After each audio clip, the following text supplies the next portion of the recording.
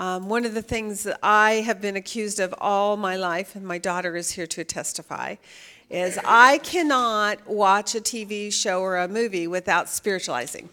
Like, it doesn't matter if it's fiction, it can be a cartoon. It can be anything. And as I'm watching, I hear certain statements or I see certain scenarios and I'm like, well, that's not true. Well, that's a lie, and that's not what Scripture teaches. And then my husband or my kids will kind of roll their eyes and go, Mom, it's a movie.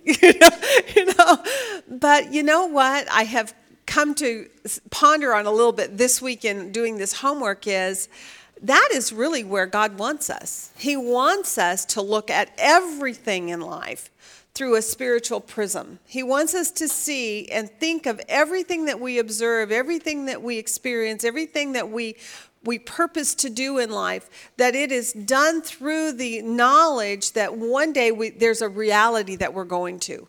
That this life is really the temporal, it's the shadow, just like so many other things are in Scripture. He's showing us this is the training ground. This is the place where we learn to know our God and truly learn to be obedient to Him. But this life, the things that we're doing here are really the temporal.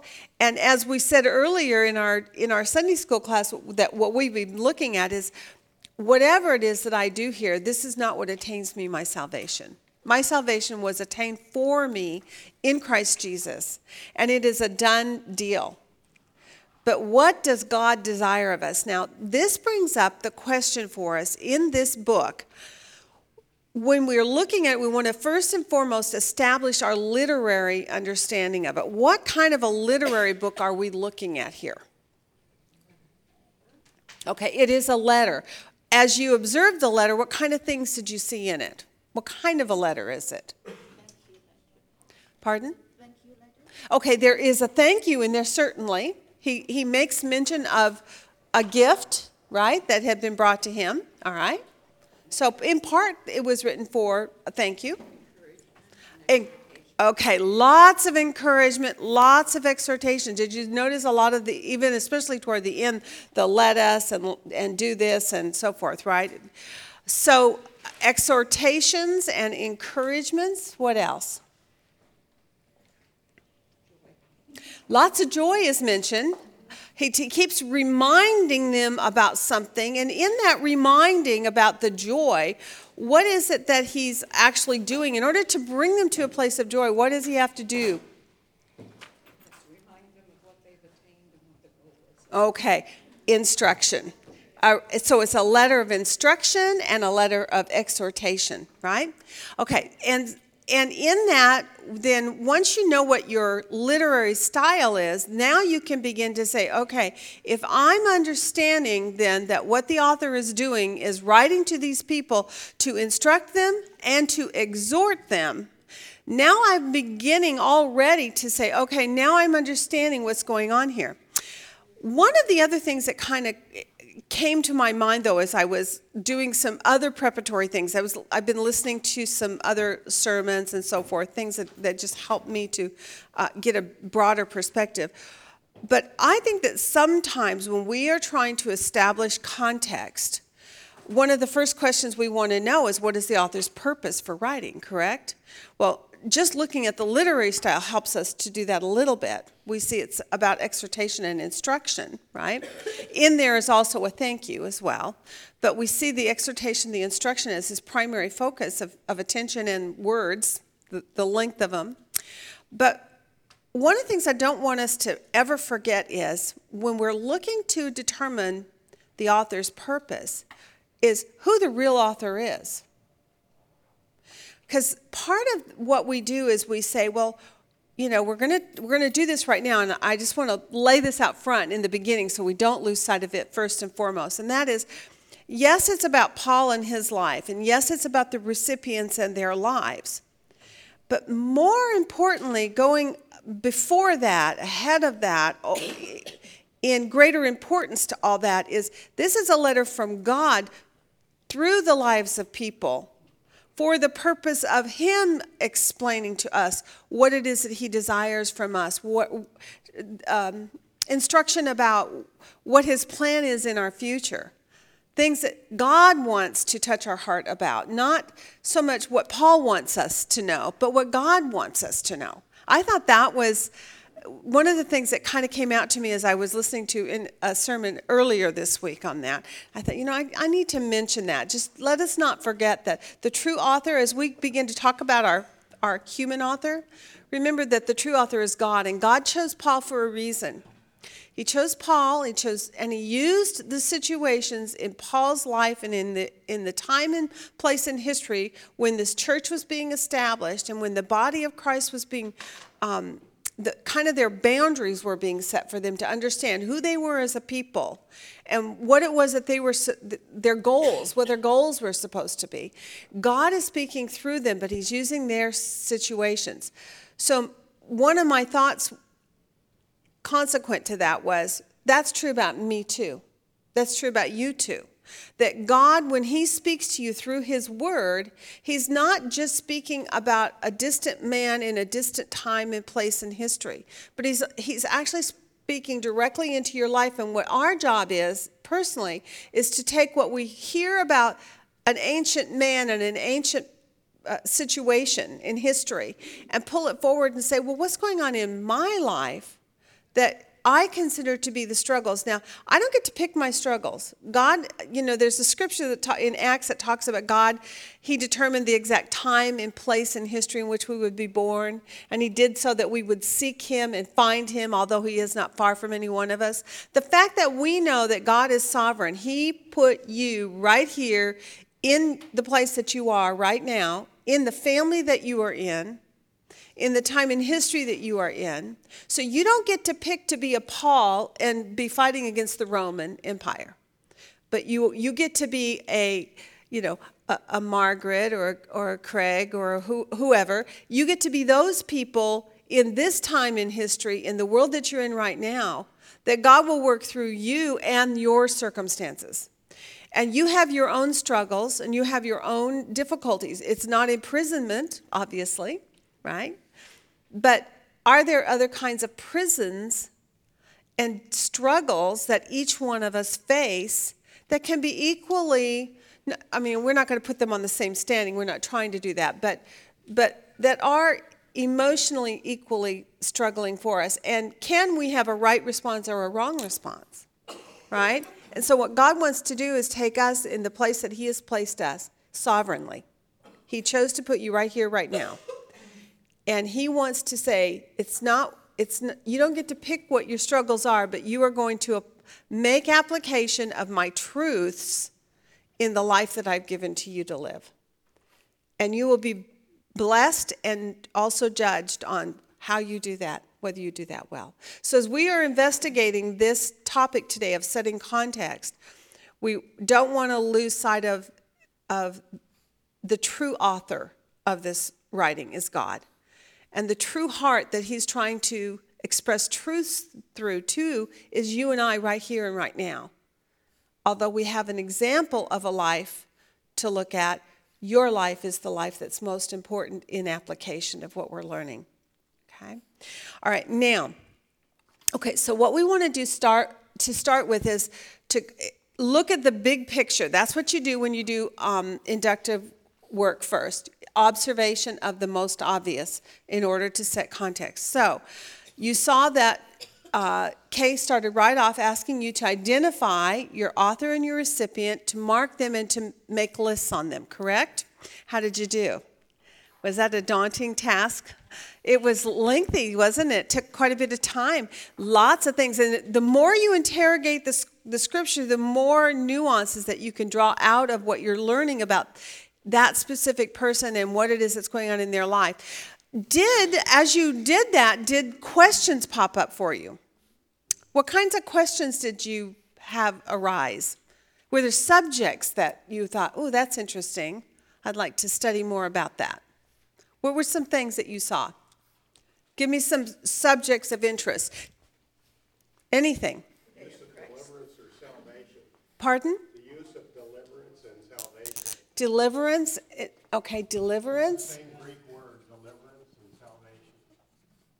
You did some extra work, buddy. Deliverance and salvation. Very good. You picked up on that very nicely. That is going to be very interesting when we start digging in and actually doing some word studies. It is fun when you start connecting things to see how in the English it gets translated in a different word, and yet in the original language it can be the exact same word, and that's always fun. So the subject of deliverance does become an important thing for us in this book, right? Why? Because they are suffering. Okay, because one of the points we learned about the author is, where is he? He is in prison. Is that 12 or 13? Let me get my list so that I can... Okay, yeah, I just want to get some points here. He's in prison in 113, okay, and other places. Yeah, it becomes a key word. Is it a key word that follows through in the whole book? Okay, I'm hearing some yeses and some nos. Now, this is a very interesting word.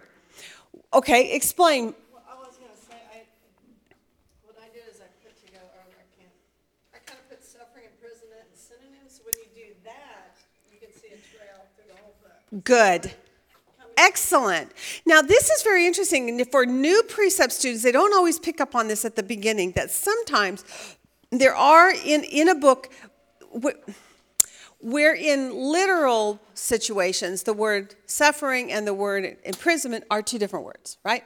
But in the flow of thought of this author on the subject of his imprisonment, he connects it, doesn't he?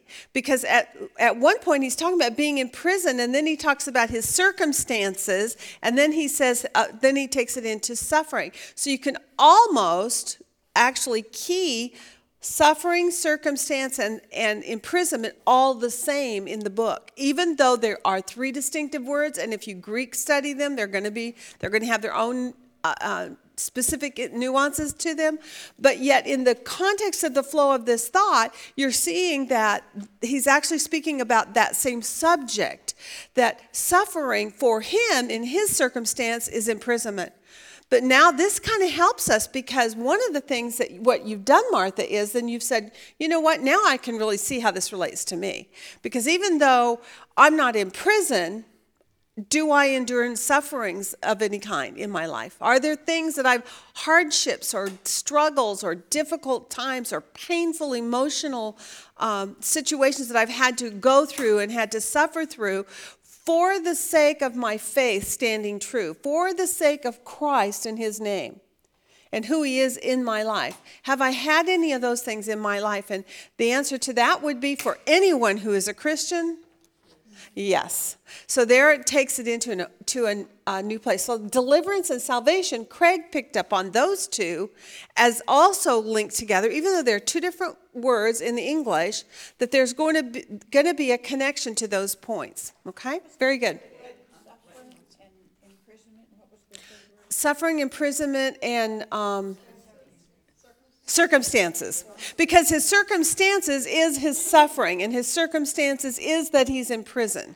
And so when you look at the word that way, what happens then is that subject does go through the whole book, doesn't it? Even though at first it looks like it's a chapter keyword, only in chapter 1, it actually becomes a book theme, that there is suffering. And the suffering, by definition, is his circumstance. Okay? Yes? The word conflict shows up 2 or 3 times too. Conflict. And also conflict. Yeah, like for instance, in chapter 3. Having the same conflict as Okay, yes, very good. So conflict, and in that regard, he's making reference to his suffering and to this, and he actually says that in the previous verse. Actually, he links it by that. So it's really interesting in this book how you have to be really careful to see how these things are linked to one another. That even though he uses a new term, he is still on the same subject. And he does so throughout the whole book. So in that regard, then when you finish with this, what you find out that he is in prison, his circumstance,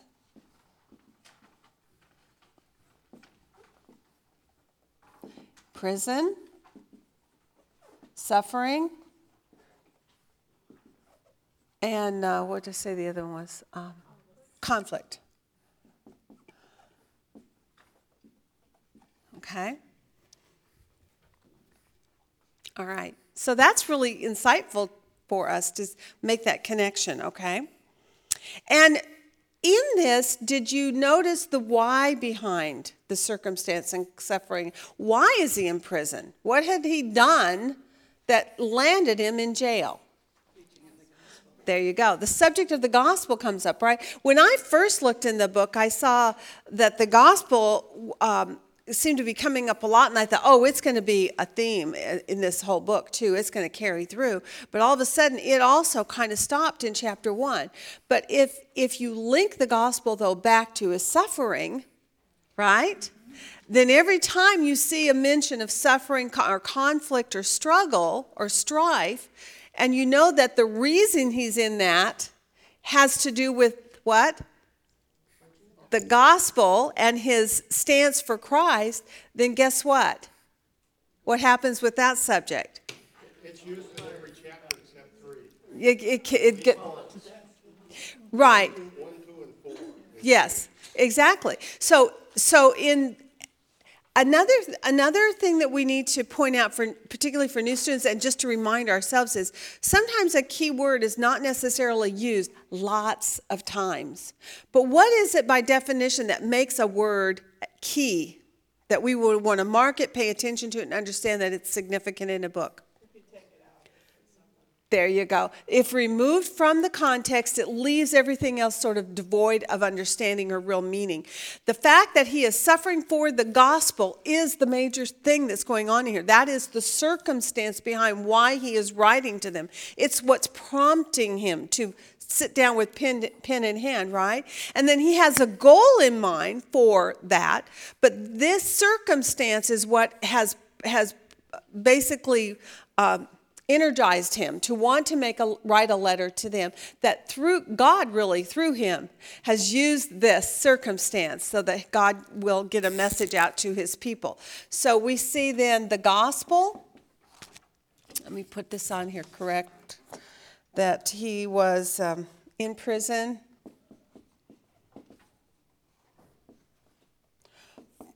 for the cause of Christ. It says that it's specifically in 113, right? And then what we know then later, he explains it a little bit better by saying he was appointed for the defense of what? Mm-hmm.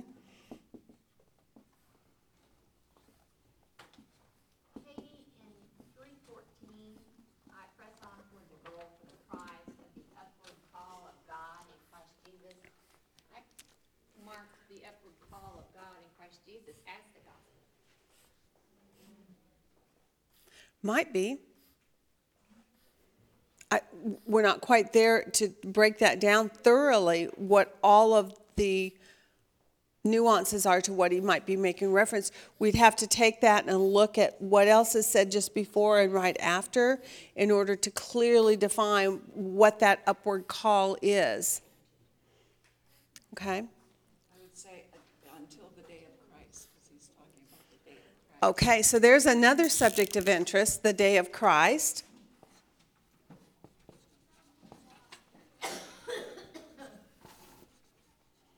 That was a very cool subject, and I like the way it keeps making reference to it. And hey, when you look at the day of Christ, does it give you an idea of time factor in it, as far as if you were to put it on a timeline? What is the day of Christ in their perspective? It's something in the future, exactly. Now, for us to understand fully what the day of Christ might have meant, we have to obviously have to research it out. And most of us already have a pretty good idea what it is. But for those who don't, in the process of inductive study, the point would be to stop, do an evaluation of what that word is speaking of, what is the time factor, and how do you go about developing a subject better? What are some of the things that we're going to do?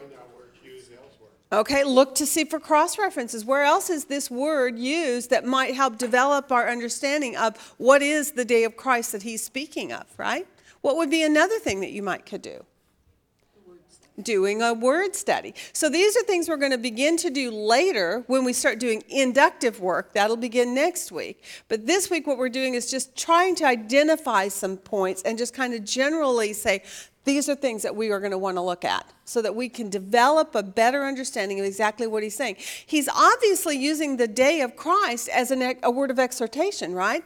He's talking about something that they are looking forward to that's supposed to energize them and exhort them to move forward in whatever it is that he's instructing them in that particular section, right?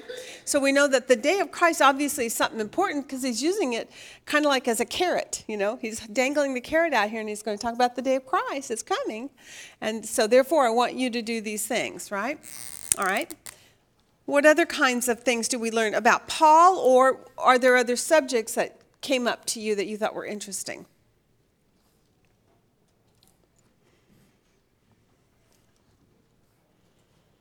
When you made your list, pull out your list on Paul. Yes, sis. Subjects of interest, messy churches or church drama. They're not perfect. Okay, church issues that are presented. In particular, was that chapter 3 or 4? 4, right? Chapter 4, I think it was. That's right, where he starts talking about these women that apparently have some issues going on. Is there anything about that subject that really kind of is of interest to you and I today? Is there any reason why that would be of interest to us? Okay, if you are not identifying with this one, then you are not living in the church today. Because church always has this kind of dynamics at some point or another going on. There is church drama all the time. People, because we have different personalities and we have different ways of viewing things or perceiving things, there's always going to be an issue where, or an opportunity anyway, for Satan to get in the midst between two believers and stir up trouble, right? And what do you think is going to be the factor as to whether or not there's going to be resolution? There you go. Attitude of Christ. Now, has that been a subject that's come up in this? So another subject of interest has to do with just the subject of attitude. Attitude. Because of church issues, but not only about church issues, but for other things as well, right? When it talks about attitude relating to the church issues, but what else does the attitude have an effect on? Interpersonal relationships. All interpersonal relationships. Not only that, but what else? What's Paul's problem? And how does he tell them that they are to handle suffering? Right? So if you have a wrong attitude about why you're going through a suffering or a difficulty, and your difficulty can be something as common, which it is common to all of us, as bad health, right? And if God has allowed you, or you've put yourself in that position, that can happen too, but you're in a situation of bad health, and now you're in the midst of that, you really have a choice, right, on your attitude toward where you're at in your moment of suffering. Maybe it's a disease that's just come upon you. It doesn't have anything to do with your own behavior or actions. Maybe you had a car accident, and it was someone else's fault, and you just seem to be the victim of it. Now, how are you going to handle that has a lot to do with attitude, right? When you did your first read-through, I'm hoping you did do it that way, that you sat down and read through the book on the whole. Did you also do as I suggested and make a list of some of your first impressions? What were some of your first impressions about what you saw in this book? Because it kind of relates to the idea of even attitude and... Rejoicing in spite of circumstances. There you go. Rejoicing in spite of circumstances really does seem to rise to the top, doesn't it? How many... We talked about earlier that he gives us instructions in here, and it's a letter of instructions and it's a letter of exhortation, right? How many times does he repeat the same instruction, and which one seems to be repeated the most? Did you notice that when you made your list?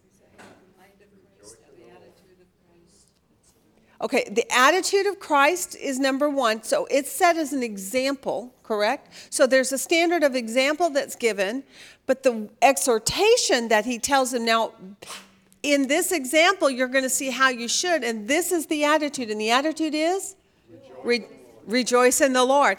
There are lots of exhortations he gives us. Do this and do this and do this, right? But the one that keeps getting repeated over and over and over in here is the word joy and rejoice. So we have for keywords, joy. Well, I guess I'll start it up here. Joy and rejoice. And how often does that come up in chapter 2?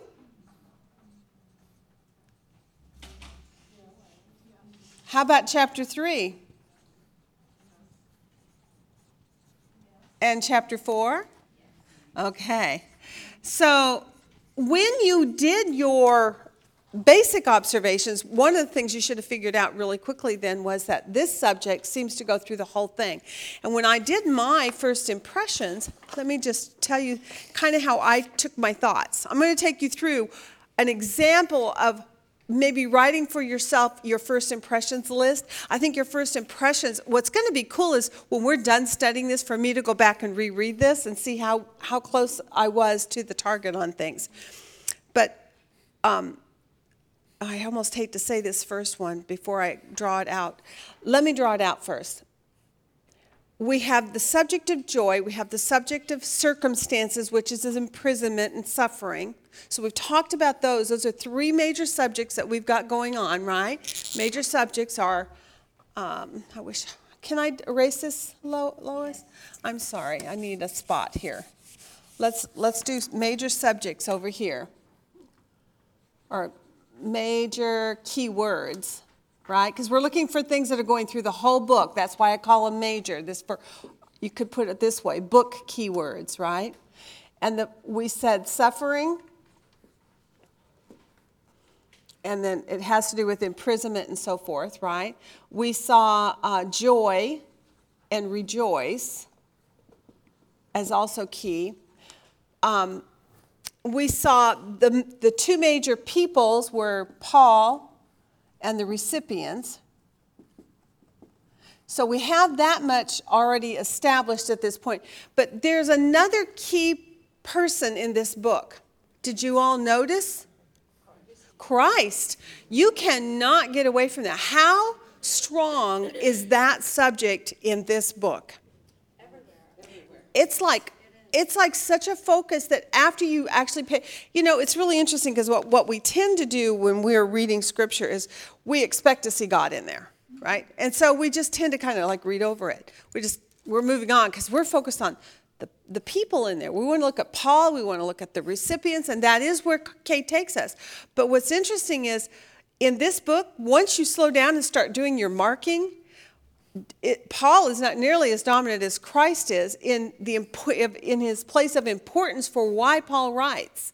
So you're going to have to make sure that when you look at these keywords that you understand that Jesus is the most repeated subject and source of everything that's being said in this particular book, right? That he becomes the most important and the most repeated subject. The how and why behind everything that he discusses. And so that was one of my first impressions was, wow, in this book, how significant it is. I guess coming out of the Kings and Prophets where God is hardly mentioned, once in a while, oh yeah, we were supposed to do what the Lord said, but we didn't, But in this book, Christ is the most repeated subject. So that was my first impression. The second thing that I saw was after that was that then joy seems to be his most repeated exhortation or instruction. Then my mind linked it to, but you know what? That joy is linked to the subject of attitude. How do you get joy?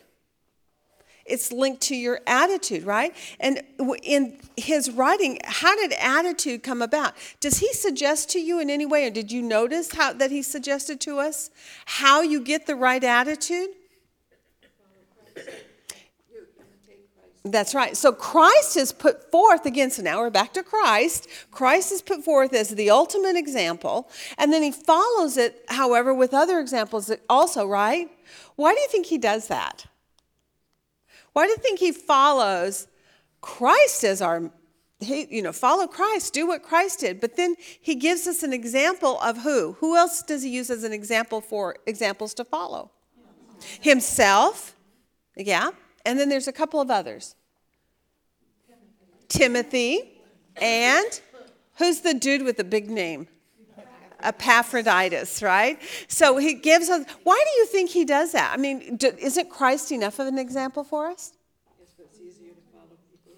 There you go. But it's easier to follow human beings, right? Because ultimately, Christ's example is an example that although we are to aspire to, certainly, how many of us are called to die on a cross for our faith? Thankfully, not many, right? However, we do have a cross, and Christ talks about this in the New Testament. He says, pick up your cross and follow me. He doesn't say, pick up my cross. He says, pick up your cross, the cross which I have brought into your life, the Christ that I have allowed to be in your world and in your life.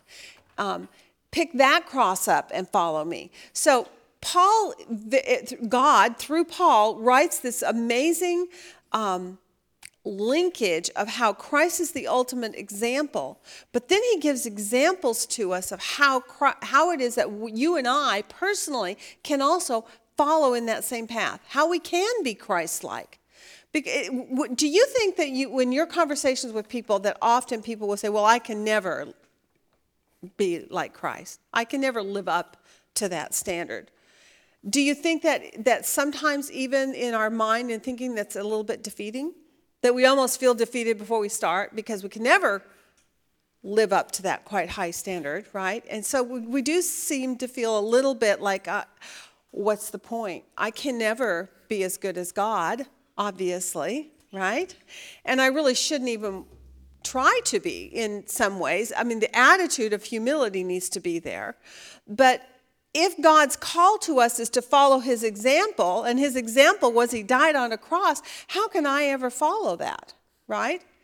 And honestly, I can also say on the other extreme, there are people who think they literally should. And they're wackos, but they think they should literally be nailed to a cross in order to emulate Christ. I've heard of cases of this, cults that go into this direction.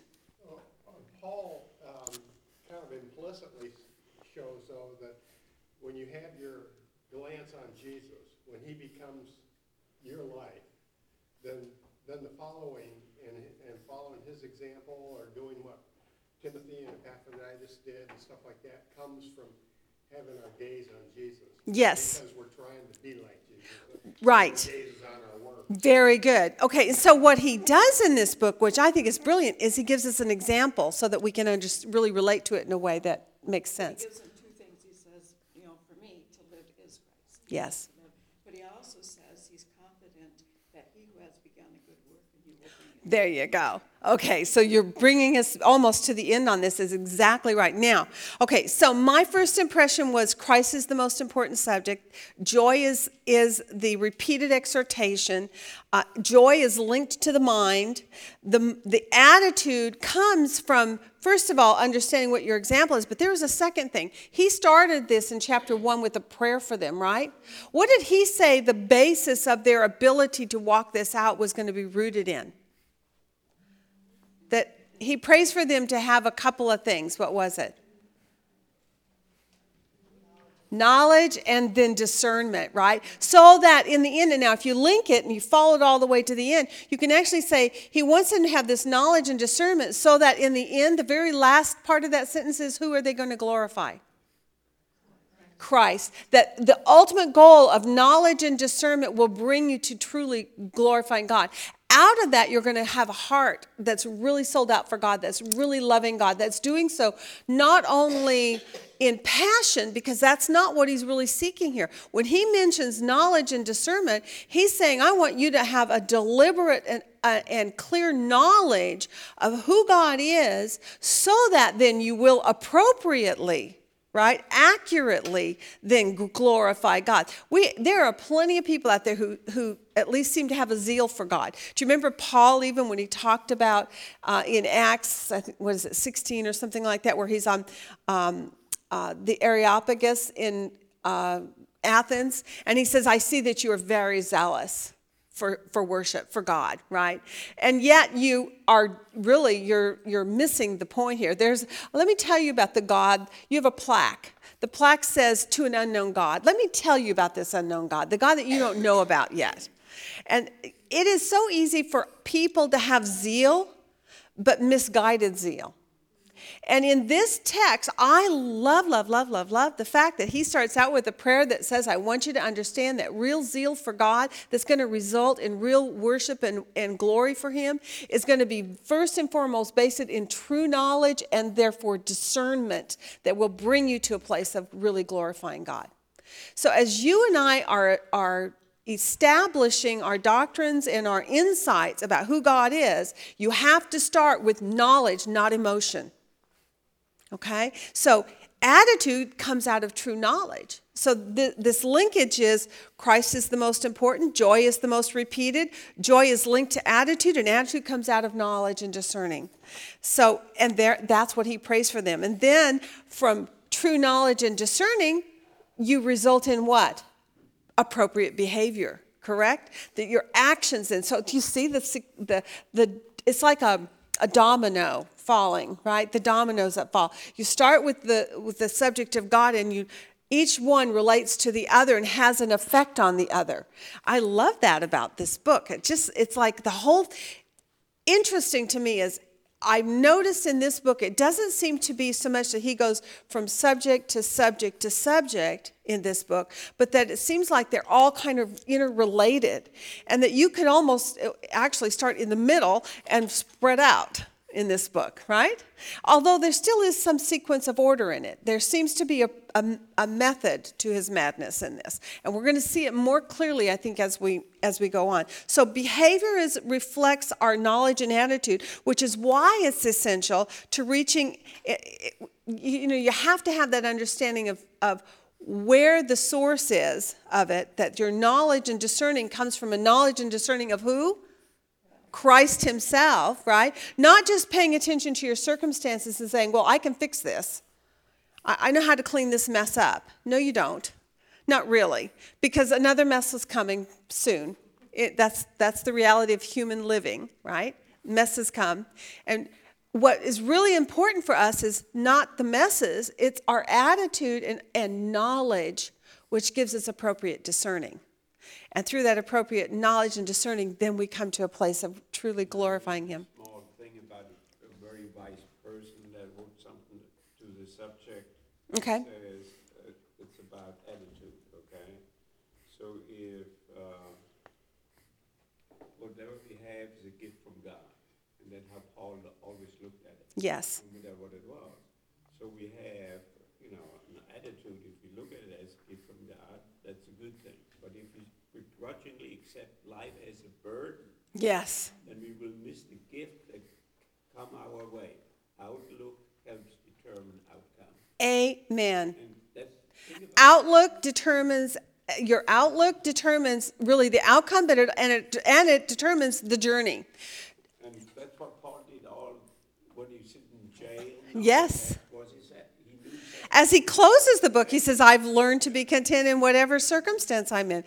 He stresses, I think, another point to that, then you know the mind, what the mind needs to learn so that you can have an appropriate understanding. And once you understand that, that's going to affect your behavior. And he stresses that both of those, as far as the knowledge is concerned, is a lot of it ties back to your understanding of Christ and the promises that you have in Christ. And a proper perspective of this life versus the life that God has for us to come. Right? So he brings up another subject, and that subject is what? What subject is he talking about at the end where he says, not this earth, but heaven, right? And when he speaks about the subject of heaven, he also speaks about a couple of other points. What are they that I think are really profound? The resurrection from the dead. So resurrection comes in there. And it's not Jesus, well, although it's going to be the example and the first fruits of it is Jesus, but he's speaking here about our resurrection, right? Our bodily resurrection. Not having a perspective then that's tied to this earth and our circumstances, but to understand that there's a resurrection coming, and that's the goal. So he stresses a purpose focus on the goal gives you fortitude, basically, right? To continue in a joyful attitude. Interesting. So we're back to knowledge helps you understand how to actually stay focused. And if you're focused on what your goal is, then the stuff that's going on here in this world you get a different perspective on it, right? Having heavenly eyes, seeing things through takes me back to my movie thing again. I look at all these movies and I see everything through a prism of, spiritual truth. Well, I do spiritualize everything, right? Because I have spiritual eyes. I see this world as the temporal, and I know where I'm going. And when you continually live your life in that way, you don't get tangled up. Timothy talks about that. Don't be entangled by the affairs of this world. So heaven and our resurrection is another subject that comes up. He says, if you have that attitude, if you keep your attitude focused on the goal, the upward call in Christ Jesus, the goal of our calling, and that can possibly have two nuances to it. The calling of the physical life, but the ultimate calling of where we're going, right? And when we do that, then we're not going to faint if we can keep our eyes on that.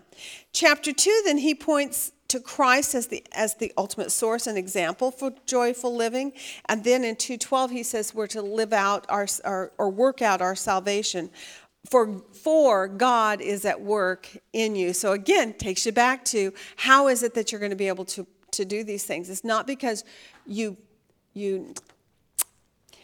is that you are going to purpose to do it, but it isn't. God is the one that established it. God is the one is the source of the beginning place. He has put his spirit within you. He lives and dwells within you. And because of that knowledge of God, now you can live it out, and therefore you start to take steps forward, right? All right, so setting those eyes. Now, I kind of came up with 3 points about joy. Joy is the result of attaining correct knowledge of Christ and our future with him. Joy is also a deliberate and disciplined decision to live with eyes set on that eternal goal. One of the things I've learned from my daughter very well in a lot of the struggles that we've kind of gone through as a family is that it is a deliberate decision. Our attitude, and it makes a huge difference. Where you end up is really greatly determined by attitude. My son just started a new job, and he's been talking about attitudes to some of these new people. He's being trained, and a lot of the people who are in the training with, there's a couple of them, not a lot, there's in particular one, that he has said, this person has such a bad attitude. And he said, I'm not the only one picking up on it. And he said, so are the trainers. And when that person is out of the room, he hears the trainers talking amongst themselves about that person and their bad attitude. Attitude makes a huge difference, doesn't it?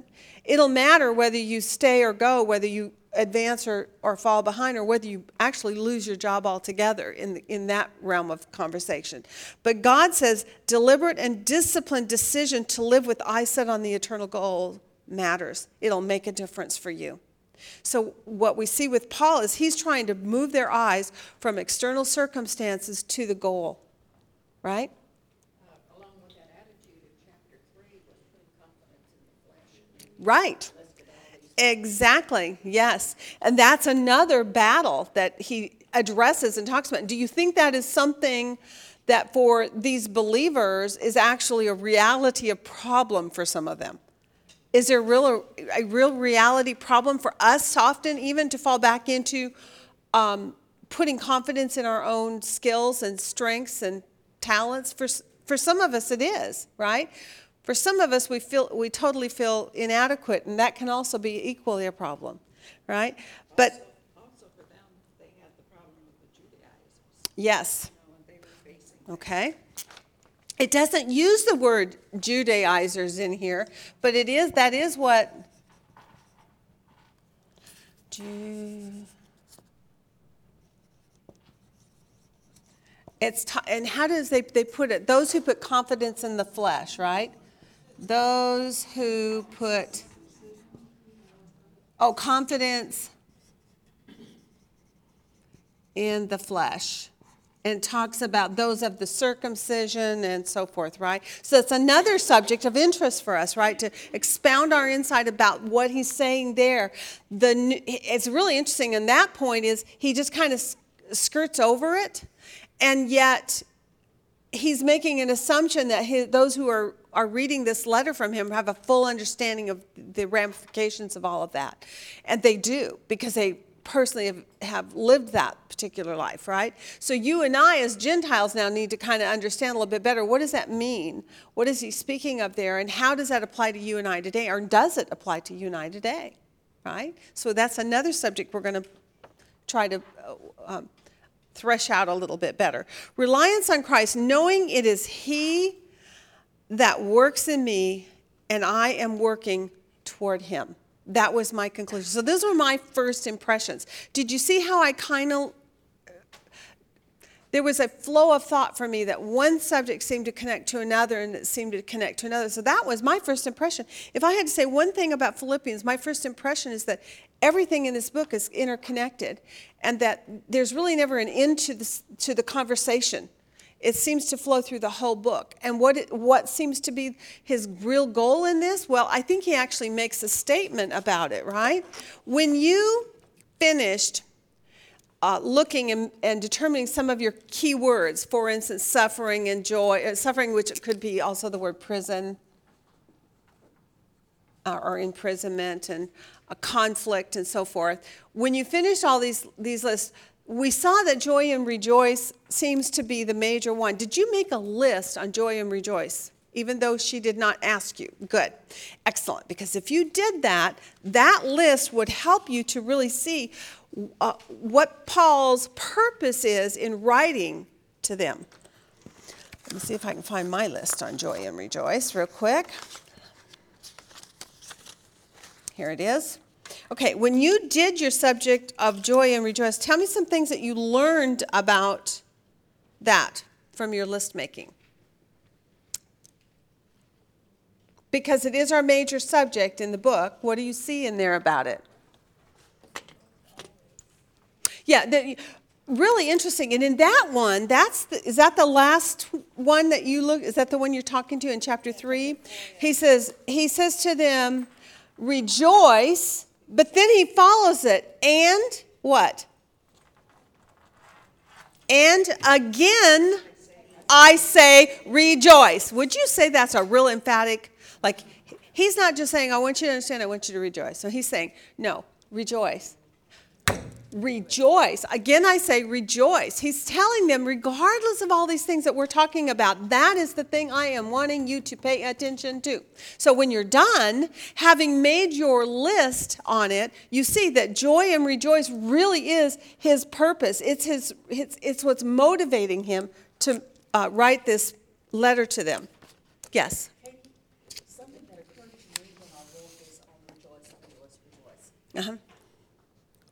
All of us here can look back in our lives and look at situations when we just thought this was the worst thing that could happen. Yes. And then looking back later, we start counting the blessings that came out of it. Yes.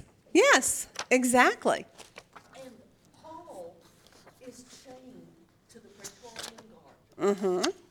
And he witnesses to one, after a while they bring in another one, and he witnesses to that one, and then the next one, and the next one, and the next one.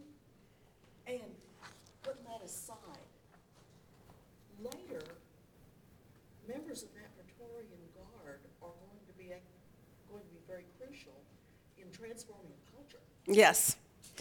There's always a bigger picture than your immediate world, isn't there? That was really good picking up on that so early. And we're going to develop that more. I think when we look at the historical setting, like starting next week, for instance, we will develop that a little bit more. But the fact that you picked up on the fact that you know, in our little minute world that we live in, we think it's all about us, you know. It's not about just us, right? And people who want to say, well, my sins or my actions only affect me, yeah, no. Everything you do has again a domino effect. There is an effect outside of your world. It affects your friends, your neighbors. It certainly affects your immediate family, right? And he is rejoicing that his circumstances have caused the gospel to be proclaimed even more. There you go. Some people in truth and some people in pretense, But he doesn't care why, as long as God gets rejoices. So exactly. circumstance actually has progressed. Yes, and because he is in jail, and when you consider the author's situation, what's going on with him? He's in jail. What is the real peril for him? What is the possibility for him? Death. Death is a real possibility for him. Which he calls gain. Is a real possibility. And he says he desires to die, but he'll live for their sake. Yes. So again, now it shows you his attitude. So he actually takes them to an example in his own viewpoints, his own attitude, and saying to him, I know what's going on in this world. I know I could possibly die, right? But even if I die, it's okay because I have my eyes on the future, on the eternal goal. I have a true perspective about who I am and what my life is all about. And it's not in the temporal earthly, it's on the things which are to come. And that is where I really desire to be anyway, right? And so whether I live or die, to me, it's gain. Either way. Wow. Would you say that makes a difference in how we view especially scary, life-threatening events in our lives? If you're facing a real potential of death in your life on a daily basis, how does this attitude help you? Yeah. I was kind of thinking here a little bit about those of you who work in prison ministry, and there are people who literally, their lives may be in peril. They may be facing a death penalty, possibly. Or they may be facing a future of only life in jail. Teaching them to see outside of their perspective place right here and now, understanding that if they are in Christ Jesus, there's an eternal thing to come that's greater and bigger than them, then they can endure in what they're in, can't they? Paul says, even if I die, whether I live on in the flesh or whether I go to be with him, to me to live is Christ. At the same time, you wouldn't say he's got a death wish. No, he does not. As a matter of fact, okay, so that takes me perfectly, Craig, to my next point, because this is going to take us in to see really what his major focus is. The author's purpose for writing this is followed up after he talks about life and death situation. And he concludes in 25, he thinks that he's going to live on. He has this great confidence, and that becomes another, I think, key subject in here is how he knows something and how he's confident about certain things. And it talks about that. Then he says in 25, I am convinced of this, that I'm going to live on. And I know that I will remain and continue with all. Why? So what's his purpose? For your progress and joy in faith. Right? In the faith. So he actually gives us a purpose statement right there. His purpose for writing is for their progress and joy in the faith. So it picks up on our key subject right there. Author's purpose is for their joy, it's for their progress. Let me get this correct. For their progress and joy in the faith. And then it takes it to then, so that, do you see the so that? So that what?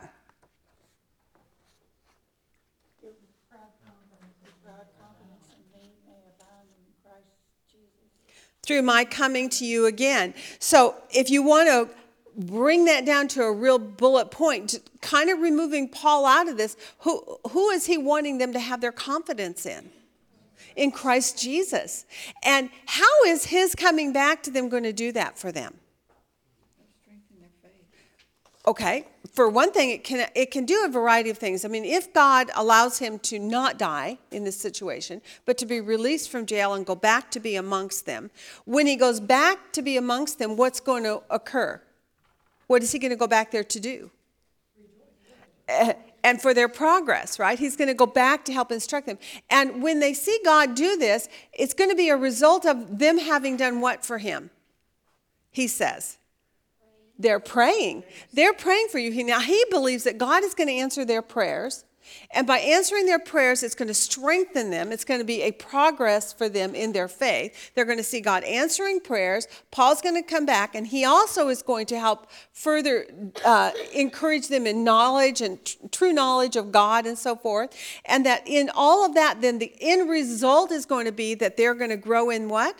Confidence in God, right? Yes.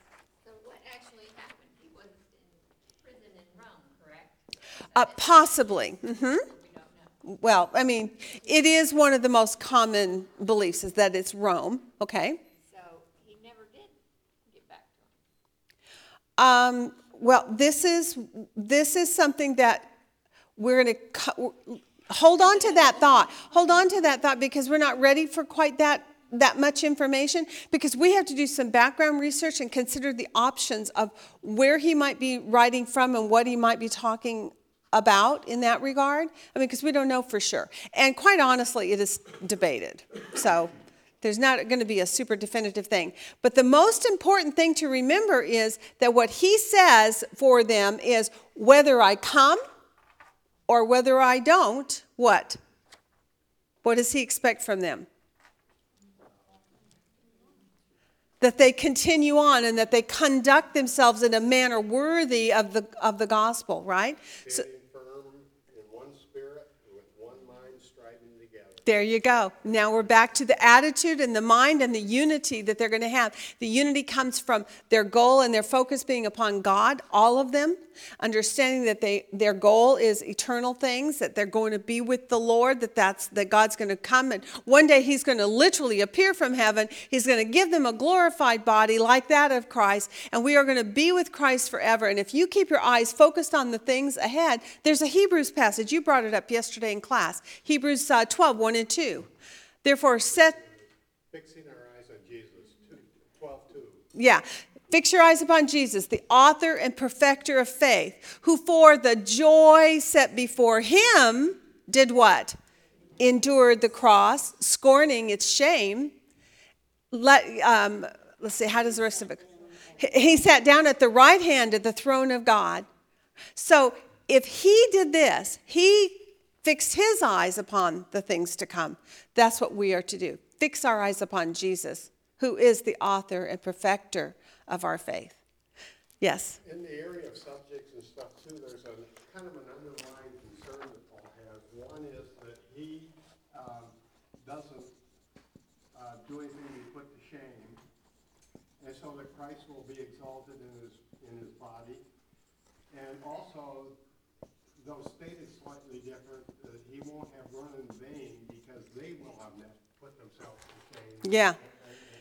Now, this is interesting, and there's some nuances to that we need to thresh out also, because running in vain in this particular point, we need to understand, what is he talking about there? How could he be running in vain, and what is he speaking of? Is he talking about something to do with his salvation, or what are the other possibilities for interpretation on that, and so that we make sure we understand clearly what he's saying there. And we're going to get to it, so hold on tight on that one, okay? Because interpreting that correctly also helps you to understand what it is that he's actually making reference to there, okay? So we'll get to that one later. Okay, so we see then about Paul, he's in prison. We see his circumstances is about this suffering and conflict that's going on in his life. He's there for the cause of Christ, the gospel, the defense of the gospel. He says he was actually appointed for the defense of the gospel. So that also brings up another subject, right? That Paul was appointed for the gospel. Now, how are we going to figure that part out, right? So what do you think you're going to need to do if you're going to come to understanding what he means by the fact that he was appointed for the gospel? Okay. Sounds to me like there was a specific time in his life where there was a calling. Someone appointed him for the defense of the gospel. As in Acts 9. Yeah, right. Or Acts 9 and so forth. Exactly. So in order to understand that, you really need to do a more thorough background check on who Paul is, which is what we're going to do next. That'll come next week. You're going to start to look at Paul's background. Who is Paul? And who is Paul in relationship to the Philippians? Who are these Philippian believers? How did he encounter them? How was their friendship established, right? How did he come to know them? How is it that they seem to be basically in ministry with him? And how did that come about? So we're going to have to do some research on that. But that Paul was appointed for the gospel is one of the subjects of interest, I think, that we need to look at. We will be looking at. Mm-hmm. There was the time when Paul he had his encounter on the road to Damascus, and he goes blinded, and a particular disciple was told to go and lay hands on Paul and Yes. pray for him. Mm-hmm. I can't remember the name of the disciple. I think it was, yeah. Okay, but anyway, Mm-hmm. yeah, and anyway, he essentially says, "Oh, he's been doing a lot of bad things," and Yeah. God said, "He is my chosen messenger, My instrument. and I must show him the things he will suffer for my sake." Yes. So that is all the stuff we're going to get into next in our homework next week. Again, yeah, you're ahead of us, but that's a good thing. You're already familiar with it. When you go into it, all you're going to be doing is revalidating what you already know.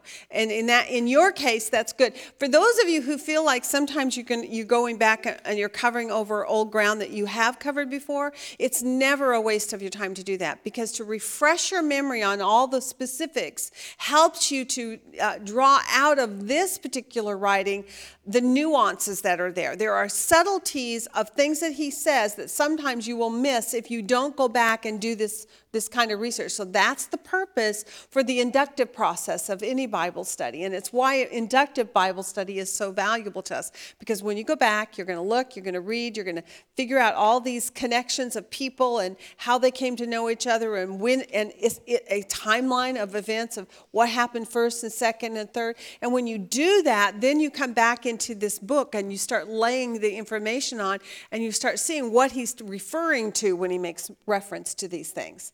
It's going to come alive to you in a way that you could not do without that research, okay?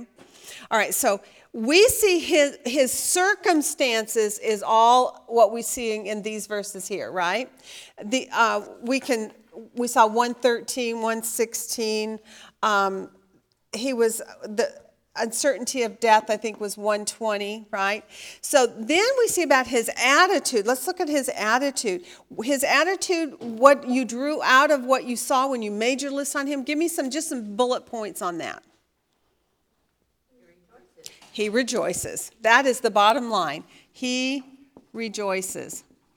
And he keeps repeating that theme over and over. I think there's one in 2:17. Are there any others? Do you have any references on that? Yes, again, I say rejoice. He does it, and then he tells them to, right? Proclaim, so he says, whether in pretense or in truth, Christ is proclaimed, and in this I rejoice. So there's another one in 1:18. Okay, so you could list a lot of those references. So what we see about his attitude is that he's rejoicing, and concerning his attitude, what does he want them to do? Yeah. So he exhorts them to rejoice. Okay, that's and he does that by example. All right, so that gives us Paul, who he is, what's going on. This is his circumstance.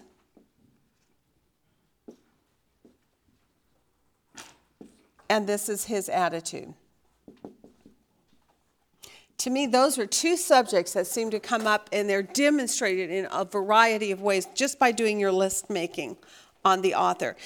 Let's go into the believers now. Who are these believers? Let's go into the recipients. I just told you your first answer. Who are the recipients? They're the believers, and they refer to them in verse 1 as what? The saints. And he says, all the saints. I like that. Did you notice how often the word all is attached to the subject of your recipients in this book? I know it's not in this book, but I know for instance, in 2 John, it becomes a subject matter, but that, Gnosticism, and I think it was even beginning to really rise up at this time in history, this teaching that there were only a designed few or a select few that could rise to spiritual realities and enlightenment, right? And in this book, he really seems to hammer on that. And I don't know if it's connected in any way yet, but I found it interesting that he keeps saying all of you. All of you, all of you. Maybe it has to do with the subject of unity that we brought up earlier, too, that you are working together as a unit. You're not just an island by yourself. How many times when you are in struggling and suffering do you feel like an island? Do you guys remember Elijah? What did he do after he faced the Mount Carmel and the Baals? He ran to that bank by the river and cried, and he was in despair, and he truly was in a place of depression because he was exhausted, for one thing. He had really expended all his energy at that point. But his major complaint before God was, I'm the only one left in all of Israel, right? We do feel alone sometimes when we're in place of persecution and struggle. I think this will be a subject matter for us to look at some point. Hopefully it'll come up along the way. The idea that you are not alone, and the fact that he keeps making reference to them, all of you, he kind of draws them together as a unit of power together. You're not alone. You're working this together as a church, right? If anything, he should feel alone because he says they're the only church that supports him. In some ways, it isn't that he says they are the only one that supports him, but he does say they're the only ones who have supported him to the degree that they have. That they have sent, for some reason, what have they been doing from the very first? Did you guys mark your time reference on that? They just keep on sending gifts. Every time they have opportunity, they seem to be engaging or joining him in ministry, right? Which then explains some of the things that he makes reference to them as far as who they are. He says in verse 5, what about them? Yeah. So they have been participants.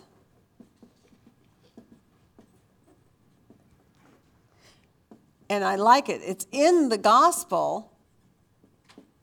In other words, with me in the gospel from the first day until now.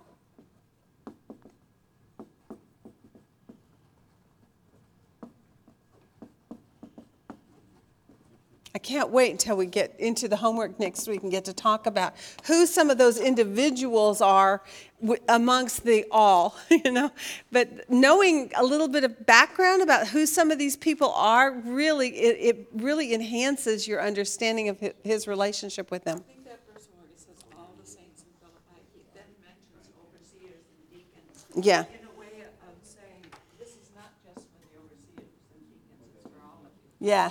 Including, and I'm just going to put it this way for shortness. Okay.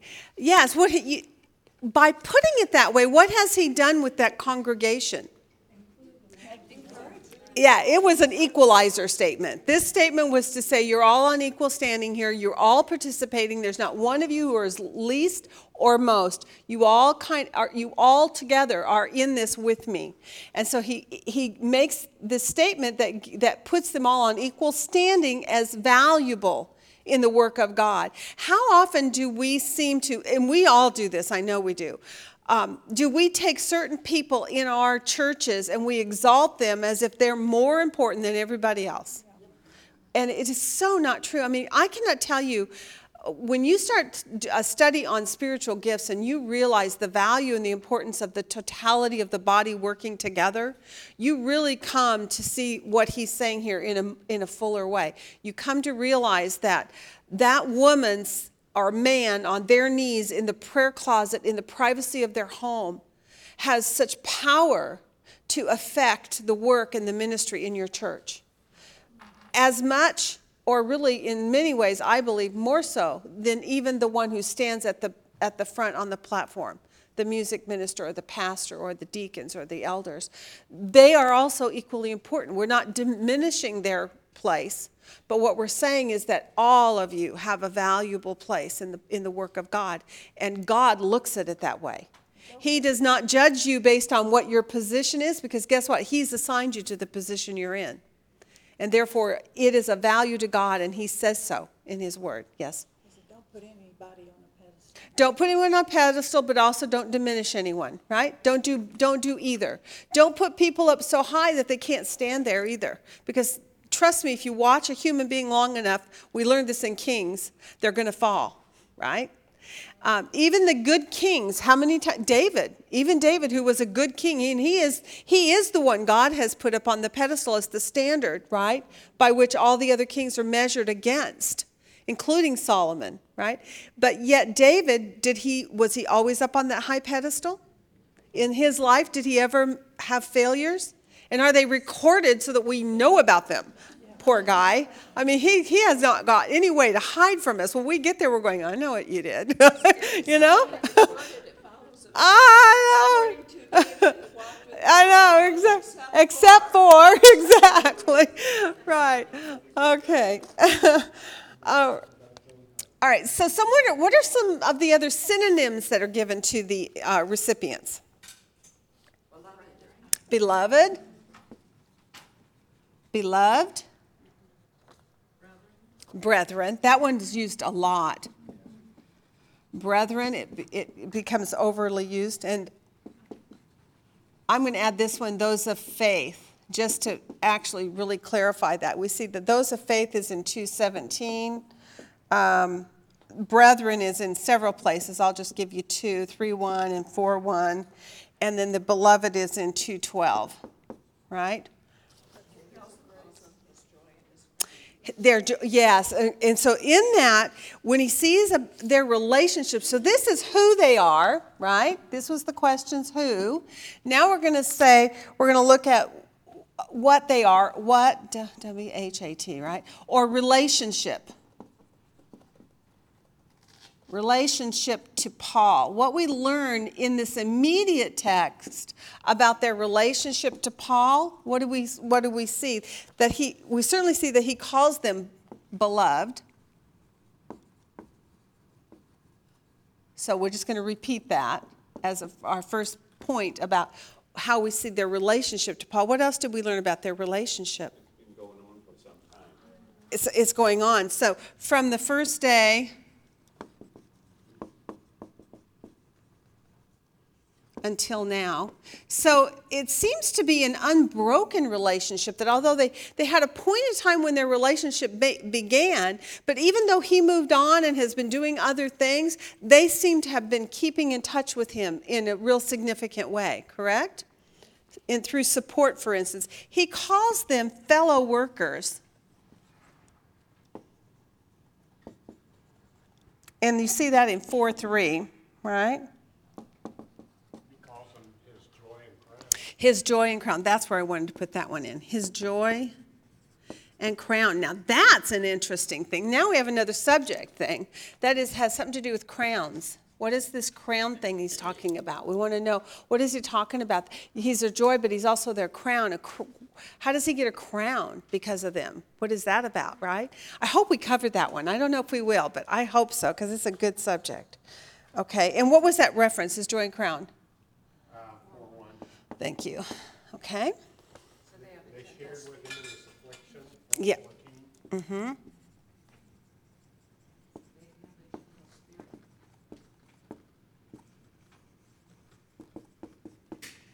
In his affliction. Okay. I see that one. Okay.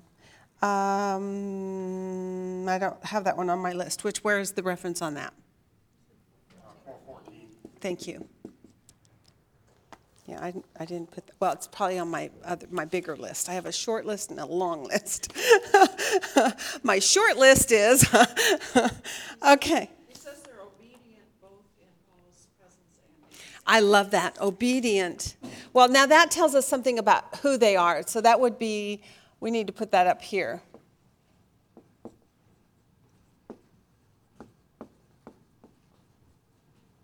They are obedient in his presence and absence. And I know I just definitely added my own translation on that. What is the reference on that one? 2:12. Thank you. Okay. So it tells us about who they are, that they are obedient in his presence, meaning Paul's presence, whether he's present or whether he's absent. And he commends them for that, right? There's one more point I think that's really kind of shows this relationship with Paul, and that's in 2:17. What does he say about them, regarding them? What is his relationship for them? Right. What preceded that was what? That he was willing to do what? I'm sorry, say it again. Okay, he is being poured out as a drink offering. And he says, if I am to be poured out as a drink offering, he's not saying he is, but he's saying, if I am, right? Then what? Rejoice. So what does that tell you about how much he loves them? He loves them so much, so what is he willing to do? He's willing to die for them. And if it's necessary that he die, he's willing to do that. Is that not a love relationship? Who does that sound like? Aha. So we see that he is willing to die on their behalf.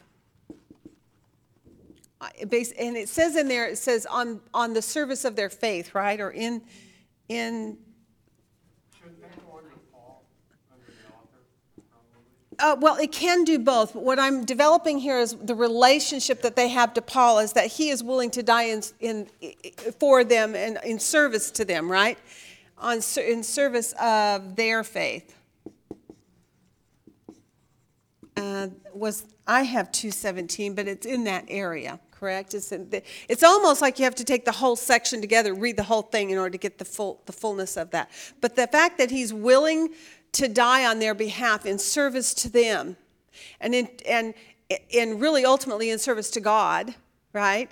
For the gospel's sake. It shows this deep commitment that he has for them, a love for them. So it's both an intimacy of love, but it's also a commitment on their behalf that he has for them. So this gives us a great insight about who they are. Historical setting in this book. So what do we see going on historically? Just some basic things. What are some events that have happened here? It's going to be a repeat, but what's going on? In prison. In prison. And it's for what? For the gospel.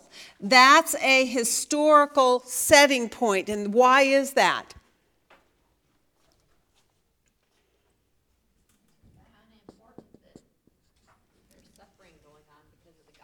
Yeah. Are you going to jail this afternoon for sharing the gospel or for being in this Bible study? No, we hope not to. At least not today. Okay. But at that time in history, what was happening? People were going to jail for their faith, right? Now, are there places in our world today that people are going? Yes. So again, this just shows you a little bit about his historical setting, what was going on in his world around him that had significant importance to understanding really the totality of everything else that's being said as well. So setting a background for us helps us to just get a bigger picture. In his world, you can go to jail for standing up firmly for your faith. Did everyone go to jail? No. But they would pick out those who seemed to have the most significant ministry and were making the most noise. It's why they chased Jesus all over the place, right? Until they put him to death on a cross. So, okay, well, we're going to look into that on a timeline. Once we look at a timeline, we haven't done that part. We're not really ready to date this letter, but we do have some clues about the dating that are within the immediate text. What are some historic, if you were going to do a timeline, what are some things that have occurred already? Well, the first thing is we know the church has been established, right? Which tells us if the church has been established, what's already happened before that? The cross. So we know Jesus has died. We know the cross has been established. We know Philippi has received Christ, right? That church has been planted there. Okay, we know some things about where Paul has been.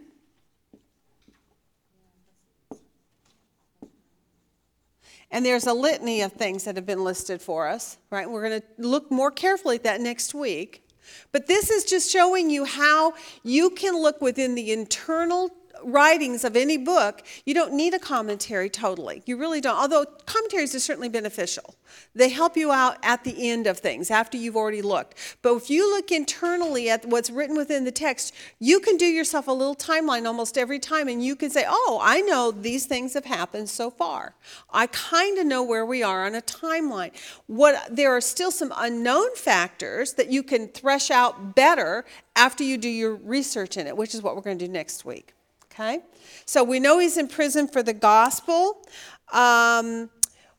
There's another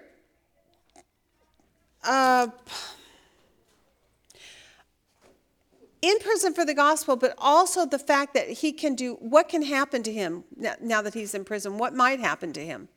He could die. That there's a death penalty out there for what he has done. So let's put on there, proclaiming Christ.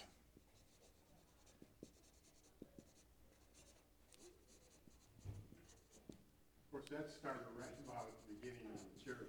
Yeah. And so, I mean, Stephen was the first one. So Yes. that was probably long before. Yes. Yes, exactly. But all of this is still historical setting for us to note it, because you know that from external information, which we're going to go to next week in homework. But for right now, what we do know is that right now, internally within this book, we can see that his life is in jeopardy for proclaiming the gospel. We know that right now he's in prison for proclaiming the gospel. Those are historical points of interest. Wouldn't the two references to the Praetorium and to the Caesar's household? Yes. I wish we had more room. I'm going to put some of that over here. It's historical. I'm just going to put it this way. Historical points that we see. We see the Praetorian Guard is mentioned.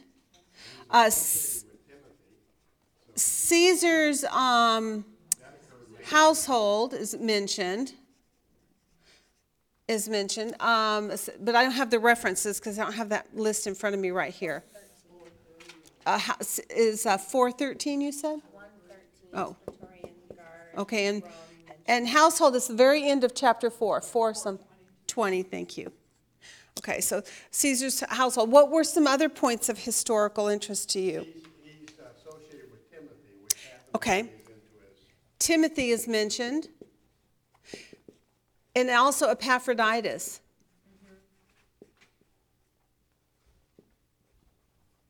Okay, Timothy is in 2 something, right? And then Epaphroditus is also in 2. Okay. And he's also in 4. He closes with 4. And he also makes reference to, in no way be alarmed by your opponents. That suggests it's a time when the Philippians were having opposition. And he said, you're going to appointed not only to believe in him, but to suffer. Okay, excellent.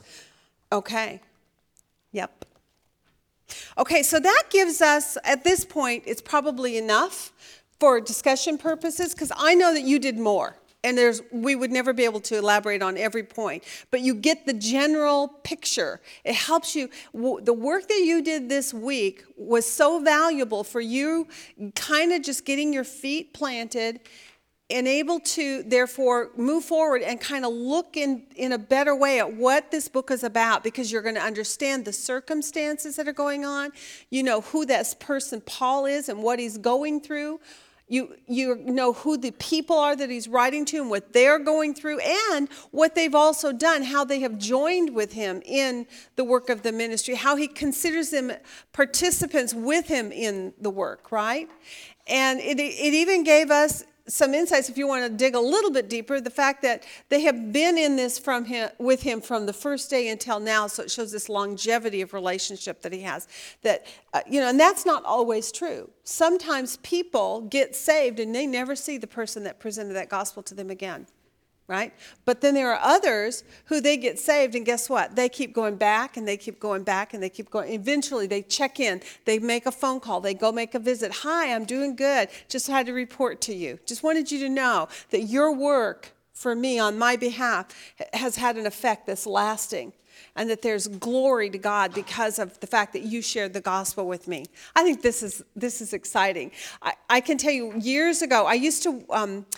we lived in South Dakota. That's where my son Eric was born in. So the kids were tiny. Vanessa was like 2, 3, and Eric was just a baby. And I taught a class called Girls in Action, and it was at our little Baptist church that we were members of there. And I taught the kids that were 1st through 6th grade girls, and it was Girls in Action is what it's called. It's missions training. That was when I knew nothing about the Bible, so all I could do was teach about missions. It was great, though. It was the starting place, right?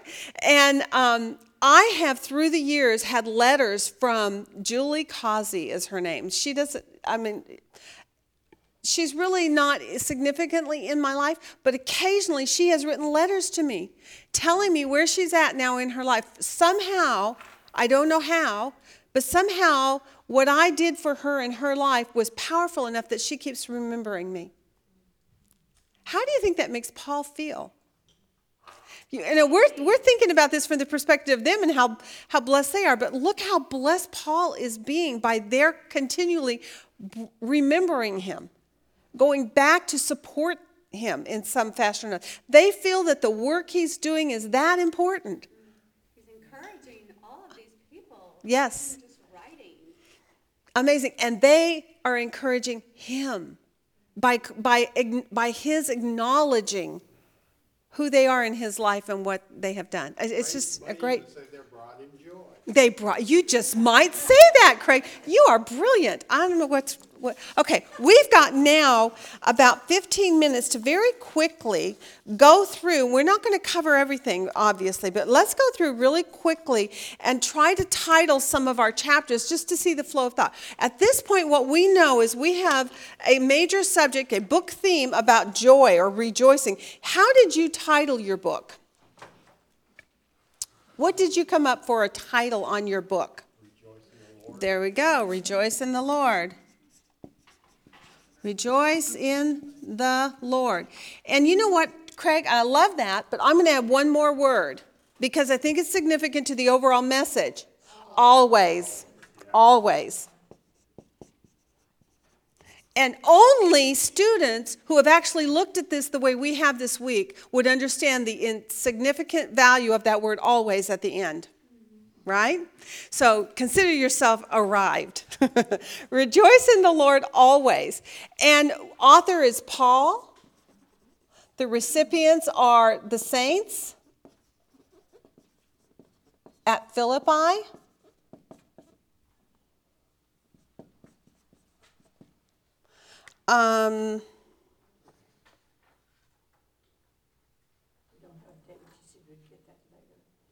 Pardon? We don't have a date. This is the question mark still. We have this much of our story so far for our dating. Here's my clock. I usually make it red, but that's how I mark any time references in my text. I use a clock. And as long as you use a consistent marking, you'll get used to seeing those clocks on your page or however you want to do it. And pretty soon, every time you see one of those, you're going to go, oh, this gives me a time reference here. So if you do, I use a red clock on mine and because it pops up pretty brightly, the red does. And I want to see time references. In some books especially, that's really important. But in other books, time references like this, little notes to a time reference, might be about things like this, like the day of Christ. Okay, so you would want to mark that with a time reference. Maybe this resurrection time also, because it talks about it being in the future, that a time that's coming. And it uses the word until sometimes, until the day of Christ. So you could use your clock on that word until. Okay? And that helps you pick up on time references that indicate something's either future or past or ongoing even. Okay? All right, so now what we want to do is chapter titles. We have our book title, Rejoice in the Lord Always. Now, here's the trick about titling. I'm just going to remind you about the method here. What happens is once you have done that, what we have done, and that is look at your author and look at the recipient and pull out of it this message and how it flows and what seems to be his major emphasis. We have determined that his major reason is that he wants to come alongside of them to continue in their progress and joy in the faith so that their confidence may abound in Christ Jesus. Our key subject in here is Jesus. So that shows us Jesus is significant in this. And the subject of joy, that seems to be what he's going on about here in this book, that he wants them to have joy. The way we also know that that's a major thing is the fact that he keeps repeating it. And that last one in 4 is super emphatic. Rejoice in the Lord. I say it again. He wants to make sure you're paying attention. It's like a big old crescendo at the end there. Rejoice, right? All right, so now that we know that, now what you want to do is you want to take each chapter and look at it kind of on the whole and say, in this chapter about him wanting them to rejoice in the Lord always, how does he go about fulfilling that? How does he accomplish his goal so that they understand that they're to rejoice in the Lord always? So what has happened in chapter 1 that helps them to understand his point is that they need to rejoice anyway. Rejoice always. Rejoice that Christ is proclaimed. Okay. One of the points is that Christ has been proclaimed, and he presents a scenario about him being in jail for the gospel, and that as a result of that the gospel is being preached, right? And he says, and I don't care whether those out there who are preaching about it, if they're just talking about me, and then they have to explain what it is that I'm saying, and by doing that, the gospel is actually being preached. But they're doing it in a negative way. They're doing it out of what was the envy? Is that what he says? Out of envy, maybe? And strife. Okay, so he has an opposition crew working behind him, and he's saying, I don't care if they're in opposition to me, but in doing so, they're actually proclaiming the gospel anyway, or whether they're doing it out of love for me and out of love for the gospel itself. He says, I don't care for what reason. He says the gospel is being preached. So in that regard, he says, let me find my list. Where did I put it? Here it is, buried. Sorry. Okay, so he says, number 1, whether in pretense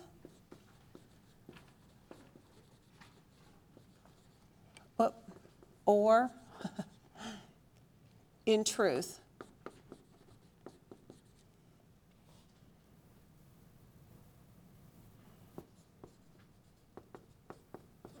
Christ is proclaimed. What I did is I picked a verse and I tried to use the words directly from the text to convey what kind of is going on in that whole chapter.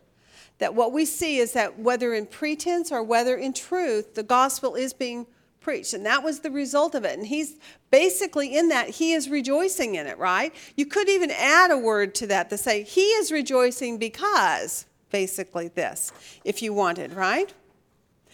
Another thing that's going on in there is another possibility. Now here, let me remind you, what we're doing right now is we are trying to discover the major themes of each of these chapters. So we are doing basically a rough draft of what we think our titles are going to be right now. That's all we're doing.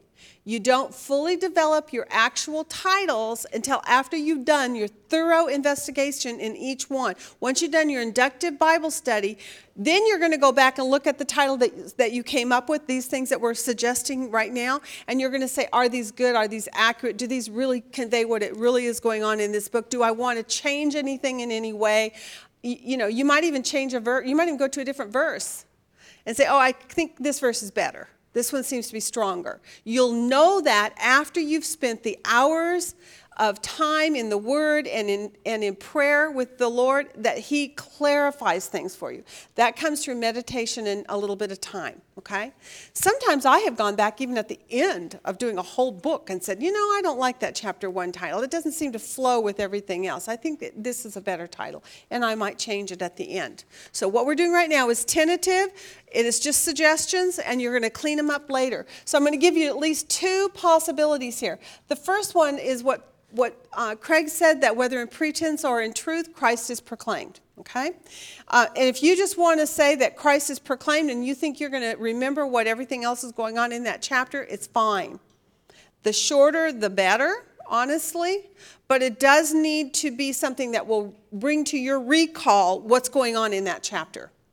Okay? All right, so another one would be, I put this, that circumstances, because he talks about that, turned out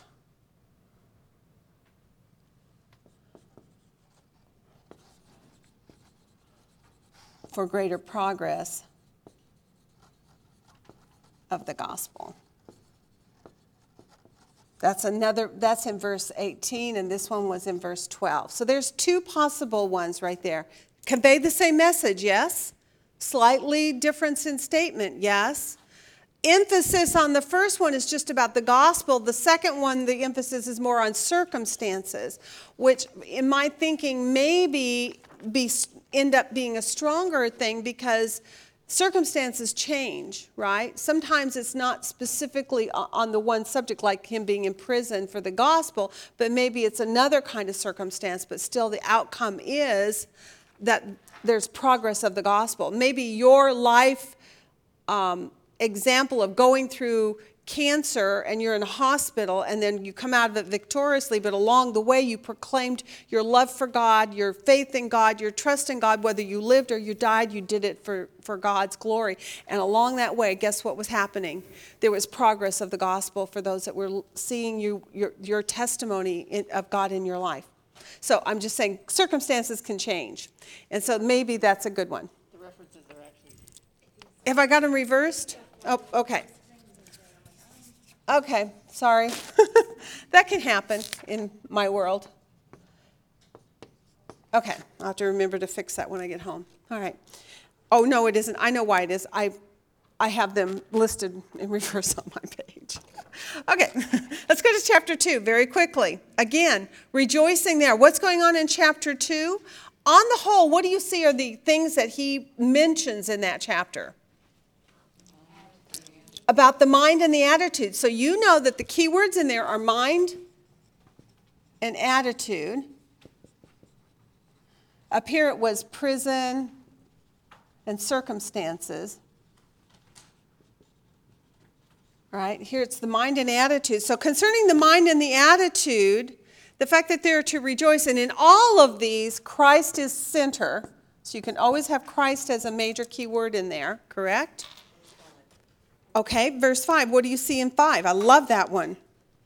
Have this attitude in yourselves, which was also in Christ Jesus. Okay, and I'm going to change the word this to Christ to identify what the this is. Have Have Christ's attitude. And then he goes on to say, with me, right? Basically, with me. That's in verse 5. All right, so that's a really good title, and it definitely does the same thing. Besides Christ's attitude, he also talks about others' examples of that attitude, how they live it out, right? So there might be other suggestions in there. Do you have any other thoughts? What did you title yours? Be brave. I make my joy complete by being of the same mind. By being of the same mind, okay. Using joy or rejoice gets back to the book theme, so I tend to. Okay, so let me just show you what I'm doing. I'm saying this. Rejoice in the Lord always. How? This way. How? This way. Do you see what I'm doing? I'm connecting joy by each of my title chapters are demonstrating how they can rejoice in the Lord always. They can do it by being of the same mind with us. He says that in 2:18, basically, right? Maybe that's... Actually, Okay, give me another one. 2:2. 2:2. Okay, sorry. In 2:18, he says, rejoice in the same way as I rejoice, right? So that's another one. Or being of the same mind with me, that was one of my choices too, Craig, in 2:2. Okay, so 2:2, 2:5, 2:18. You can pick any one you want. What you wanted to do is to explain how are they to rejoice in the Lord always? They're to do it, but whether in pretense or in truth, that Christ is proclaimed. So in other words, regardless of their circumstance. Down here, that circumstances turned out for greater progress of the gospel. That's what is explained in there. So how are they to rejoice always? That regardless of their circumstance, understand that it's going to turn out for the greater progress of the gospel if you do it correctly. There's a caveat in that, but you have to do it correctly because there is a way for you to not progress the gospel, right? You can have hard circumstances and totally blow it in the eyes of other people watching you, where they see you grumbling and complaining and not trusting God and having no faith that God is going to work this out all things together for your good. So you have to understand that. So now chapter 3, let's move on to the next one. What's going on in chapter 3? What is the very first thing he talks about in chapter 3? Beware, beware, beware. So it's warnings in here, right? He says beware.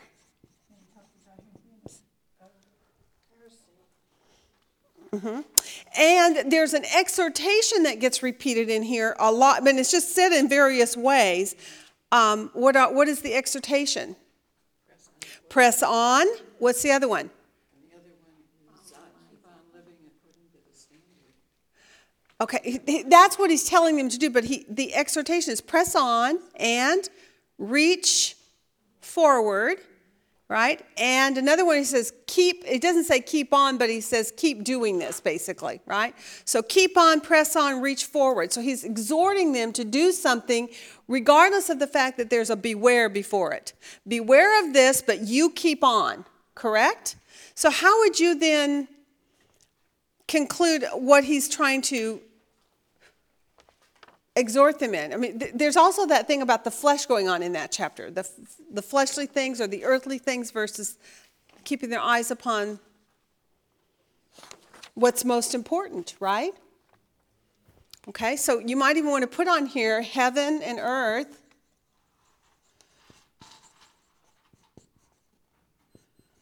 The heavenly things are compared to the earthly things. There's a contrast in this. Sometimes contrasts, by the way, really help you to understand what the author's major point is in a text. If you look at what he's contrasting, it's going to help you. And so in this case, he makes the contrast between where they're going to set their eyes. Are they going to set their eyes on the things that are earthly, which could be circumstances, which could be bad? Or are they going to keep their eyes on the goal, the heavenly things, that which they have had as a promise for them, what's coming ahead, right? And so he makes this contrast. And in doing that, he's saying, then what are they supposed to do in order to rejoice in the Lord always? Concerning the circumstances, what can they do? I put the two together. And Okay, good. I said, while pressing on toward the goal for the prize of the upward calling of God, keep on living by that standard that we have already attained. Okay, so press on and keep living, I'm not sure what you said, living the standard? By that same standard to which we have attained. Okay. In other words, we keep looking towards the future, but don't fall back on what we've already attained through Christ. Okay, I like that. That's a really good title. Press on and keep living by standard obtained. I think that's good. I shortened it a little bit, but that's what you want to do. You want to try to get it as short. Now, what is that verse? It's 4:4.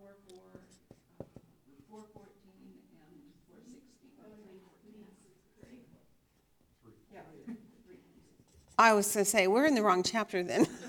Okay, all right, thank you. I have just the first clause in verse 17, brethren, join in following my example. Brethren, join in my example. Okay, join in. Join in my example, and what verse are you in? It's, brethren, join in following my example and observe those who walk according to the pattern you have in. And what is your scripture reference? Verse 17. 3:17? Okay, good. Okay, so join in my example. Rejoice in the Lord always by joining in his example. And then you can elaborate in your mind because you know that the example he's given to you is how he has continued to press on regardless of circumstances in his life. He doesn't let the circumstances dictate his joy, does he? So what kind of joy is this, by the way? We haven't really talked about that. What kind of joy is this like? A yippee, skippy, I'm going to dance around the room joy. I am so happy to be in prison. I am so happy to be suffering. I love my circumstances. Is that the kind of joy that's being talked about here? What kind of joy is this then? It's the peace of God that surpasses all. I love that verse. I actually was thinking that same thing. He says, and the peace of God which surpasses all understanding shall keep your hearts and your minds, how? Through Christ Jesus, or in Christ Jesus. If you keep your focus on Christ and the eternal things, your heart is going to be kept and you can endure in this, right? So join in my example, press on and keep living by the standard that you have obtained, keeping your eyes on the things ahead. You could have other, I'm going to throw them out here without writing them. Put no confidence in the flesh, but press on to what lies ahead. That's a good title. That's in 3:8. How about in 20? Not setting minds on earthly things because your citizenship is in heaven. That's another really good title. That's in verse 20 if you want to look at that one. What about in 3:8? I love this one. By the way, when you start looking at the original language, this word rubbish is quite colorful. Counting all things to be rubbish to gain Christ. That's another good title possibly. Okay, so there's lots of possibilities in there. Are you catching my drift? I'll just put the references up here for you. Possibly there's one out of 3:8. There's another second. There's actually two of them in 3:8, and then there's one in 3:20 I saw. So those are possibilities also. Counting all things to be lost in view of knowing Christ.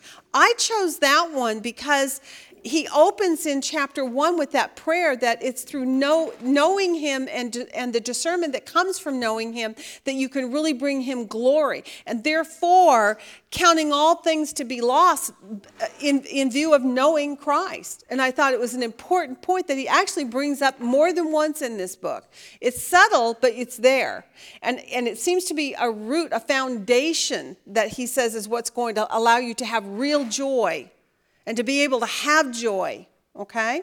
All right, chapter 4, one more chapter, and we are done, and we did it, girls and boys. Yay. Chapter 4. I did rejoice in the Lord and the peace of God which surpasses all comprehension regard your heart. Okay, so rejoice in the Lord always. Then I'm going to put on here, because the peace of God will keep you. I'm shortening what you said. That was what verse? That is 4 and then 7. Verse 7. Okay, so that's one possibility. Rejoice in the Lord always, because the peace of God will keep you. Knowing God, and that's how you're going to have that peace. That peace equals joy, by the way, in this context. The peace he's actually referring to is the peace which results in a joy that causes you to be able to rejoice. All right? This particular chapter actually has quite a few commands. Have you noticed that? There's one in 4:1, there's one in 4:11, and there's one in 4:13 also. In 4:1, he starts right out off the bat saying, do what? Stand firm where? In the Lord. So there's another good title, because everything bounces off of that, and he elaborates on how to do that and what it results in as he goes on through the rest of that chapter. So stand firm in the Lord might be another possible title, and that's in verse 1. All right, the next one. Anything else? And we're going to wrap it up here. What you said in other chapters, just practicing what you learn and seeing in me. Just encouraging him. Okay. Follow his example. All right. You know what would really go well to pull that all together is 4:13. Yeah, I can do all things through Christ who strengthens me. So why can you rejoice in the Lord always? Because you can do all things, meaning you can even suffer if you have to. But you know what? You may not have to, but even when you're not, I can tell you this, I think often in our lives, it's harder to actually glorify God when our lives are good. When things are happy and content and everything's going well, I think often, what do we tend to do with God in those times? Hey, ignore him. We kind of put him on the shelf. We are very happy. It doesn't mean that we've stopped loving him, but it does seem like it's when we're in the vice script of life, when we're in the pressure of life, when there's the circumstance of difficulties in our life, that's when we start doing what? Getting on our knees, calling up our friends and saying, please pray for me, or expressing to the people around us, God is with me in this, I have confidence. Did you see that in Paul? He's in prison. He says, I have confidence. I am absolutely certain. I know that this is all going to work out for the best. And it makes me think of that all things work together for good for those that love the Lord. All right, lovely. We did the entire overview.